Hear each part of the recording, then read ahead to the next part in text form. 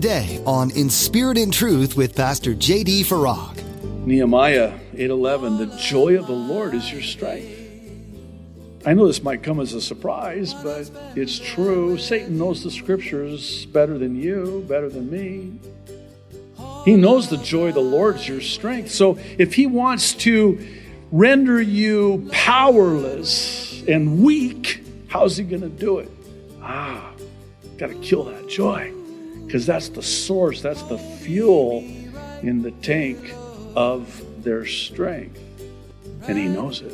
You're listening to In Spirit and Truth, the radio ministry of Pastor J.D. Farag of Calvary Chapel, Kaneohe. Pastor J.D. is currently teaching through the book of Hebrews. We all know what happiness feels like, but what about joy? Joy is a pure emotion that is almost impossible to feel without a reason. Today, Pastor J.D. reminds us that we find our joy in the Lord. The devil despises it. He'll try everything to strip you of that joy because he knows it's where your strength comes from. Now, be sure to stay with us after today's message to hear how you can get your own copy of today's broadcast. Subscribe to the In Spirit and Truth podcast or download the In Spirit and Truth iPhone or Android mobile app. But for now, here's Pastor J.D. in the book of Hebrews chapter 6 with today's edition of In Spirit and Truth.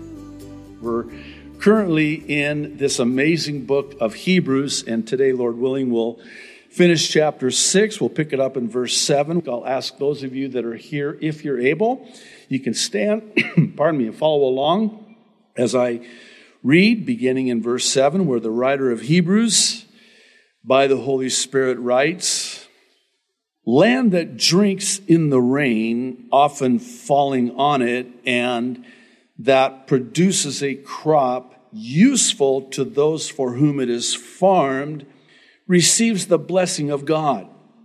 But," verse 8, "land that produces thorns and thistles is worthless and is in danger of being cursed. In the end, it will be burned."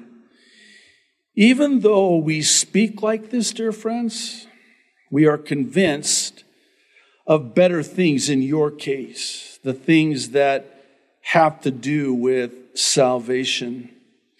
God is not unjust. He will not forget your work and the love you have shown him as you have helped his people and continue to help them. Verse 11, we want each of you to show this same diligence to the very end, so that what you hope for may be fully realized. We do not want you to become lazy, but to imitate those who, through faith and patience, inherit what has been promised. When God made his promise to Abraham, since there was no one greater for him to swear by, he swore by himself, saying, "I will surely bless you and give you many descendants." And so, after waiting patiently, Abraham received what was promised. People swear by someone greater than themselves, and the oath confirms what is said and puts an end to all argument. Because God, verse 17, wanted to make the unchanging nature of his purpose very clear to the heirs of what was promised, he confirmed it with an oath. God did this so that by two unchangeable things in which it is impossible for God to lie, we who have fled to take hold of the hope set before us may be greatly encouraged. We have this hope as an anchor for the soul, firm and secure. It enters the inner sanctuary behind the curtain, where our forerunner, Jesus, has entered on our behalf. He has become a high priest forever in the order of Melchizedek. Today's teaching is a message of hope. and how it is that hope is that which can greatly encourage us as an anchor for our soul. Been really looking forward to today's teaching. Very excited about what God has for us today. For those who are really hurting right now and seemingly losing hope with each passing day, this passage here in Hebrews is for you. And my prayer and my hope is that you will be encouraged today. Like with the Hebrew Christians then, so too are we as Christians now prone to fall prey to the devil's strategies. As the Apostle Paul would write to the Corinthians, don't be ignorant of Satan's devices, his strategies. He strategizes, you know. He studies the map of your life like a military strategist, waiting for the optimum time to attack as the enemy of your soul. He doesn't want you to have this hope as an anchor for your soul. In John's Gospel, the 10th chapter and 10th verse, easy to remember, Jesus is speaking. Listen to what he says.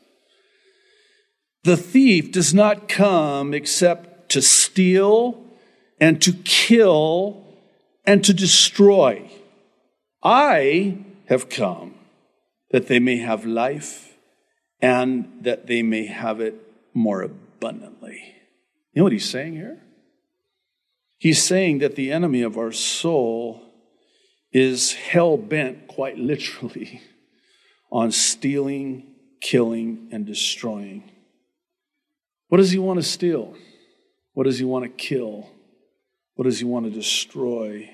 Well, he seeks to steal, kill, and destroy in that he wants to steal our hope, kill our joy, and destroy our faith, riddling us with doubt and paralyzing us with a spirit of fear, which does not come from the Lord. I would suggest that this is exactly what he had succeeded in doing with some of the Hebrew Christians so as to get them to go back to Judaism, because his sole goal was to rob them of the blessings that were theirs, to steal from them the hope that was theirs. And once he steals a Christian's hope, he replaces it with doubt and fear. It's not long when he does before the Christian begins to question the love that God has for them. Nothing's changed since the garden. He planted that seed of doubt in Eve, hath God said? And he twisted Scripture, and he pointed the finger of accusation and blame at God. God doesn't want you to eat from this tree because God is holding out on you. And he stole from them and all of mankind throughout human history because of that. After all, he's the father of lies, is he not? The accuser of the brethren, is he not? And the author of confusion. Enter the text before us today, where the writer of Hebrews, though interesting, he's been very harsh heretofore, very intense in his letter. He's now wanting to encourage them. Clearly, the strength of this letter serves as a much-needed warning to them, but it also serves as a much-needed encouragement for them, and that's what he wants to do. Certainly, they were discouraged. They were under tremendous persecution, pressure to go back to Judaism. And so the writer of Hebrews, by the Holy Spirit, wants to encourage them. And so what follows are two such encouragements to any Christian who finds themselves in that place of discouragement and even despair. I want to preface before we jump in this way, and I just hear my heart on this. You know, oftentimes as Christians, we don't feel safe sharing with other Christians our struggles and discouragement. And sadly, it's due in large part to this notion that if you're discouraged, well, where's your faith? You're discouraged? Well, you must not be a very strong Christian. And there's also that fear of sharing our struggles one with another, that you're unsafe in that they will judge you, they will gossip about you. And I'll tell you, this plays right into the hands of the enemy. Because what happens, and it always ensues, it's textbook, there's this biting and devouring and gossiping, and it will destroy one another. And in the wake of this are the lives of many Christians who want nothing to do with the church. They want nothing to do with the things of God because of this. I preface it this way to say, God cares, God knows, and if you're here today and you're discouraged, you're in very good company. I mean, even in despair, do you know the Apostle Paul, who we're going to talk about a little bit later, despaired even of life? And he was in very good company too. Throughout the pages of Scripture, we find men and women of God who were just given over to total and complete despair, had given up all hope, and actually wanted to die. How's that one? I think of Job, for those of you that were with us through our study through the book of Job. Boy, how gnarly was that? Well, that was a trial in and of itself, studying the book of Job. I mean, Job is like, you know, God is withholding from me the one thing that I desire the most, that he would take my life. Elijah, here's this man, mightily used of God. I mean, on the heels of this miracle where he calls fire down from heaven, and then he slays 450 prophets of Baal. And then he hears that Jezebel wants to kill him, and he starts running for his life, hides out in a cave. He wants to die. He wants God to kill him. Just end it right now, Lord. All throughout Scripture, you'll find it. And these were men and even women that were mightily used of God. I think of Esther. It just came to me. Maybe this is the Holy Spirit for somebody here today. Here's a woman mightily used of God. And she is now faced with this life and death decision of whether or not to approach the king uninvited. Because you have to understand that if you do that and the king does not hold out his scepter, you're over. Game over. It's off with your head. You're dead. And she knew that before going in. And so she makes this statement, and really it's a prayer because they're praying and fasting. And she famously says these words, "If I perish, I perish." Wow. That's intense. Again, the preface is that that's where these Hebrew Christians were. And the writer of Hebrews wants to encourage them and give them hope to anchor their soul. And the first one is, you won't be forgotten by the Lord. This is in verses 7 through 12. The writer turns a corner of sorts, and he acknowledges, and this is what's interesting, he acknowledges that he's had to speak in a very severe manner to them. I mean, it really is. If you look at it, and as we've been studying, he's been pretty blunt with them. But it's not to be harsh with them. Rather, it's to lovingly warn them and encourage them that the Lord is not unjust and he won't forget them. Again, sadly, this is one of the devil's most successful lies. He gets us to think that God's forgotten us, that God doesn't care. I mean, we're going through the trial of our lives. We're hanging on for dear life, hanging on by a thread. And isn't the enemy right there in your life? I know he's always there in my life. He's right there, always on time. In fact, sometimes he shows up early. Puts thoughts in my mind. I don't know, man. Doesn't seem like God's hearing your prayers. He's surely not answering them. It seems like your prayers are bouncing off the ceiling. Maybe the reason why he doesn't hear your prayer is because he doesn't care. And we believe that. We believe that. That's the devil trying to steal our hope, kill our joy, and destroy our faith.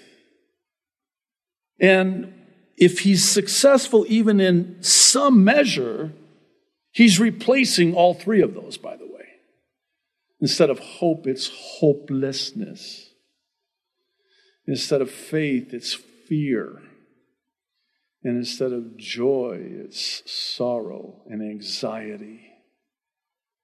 Nehemiah 8:11, the joy of the Lord is your strength. I know this might come as a surprise, but it's true. Satan knows the scriptures better than you, better than me. He knows the joy of the Lord is your strength. So if he wants to render you powerless and weak, how's he going to do it? Got to kill that joy, because that's the source, that's the fuel in the tank of their strength. And he knows it.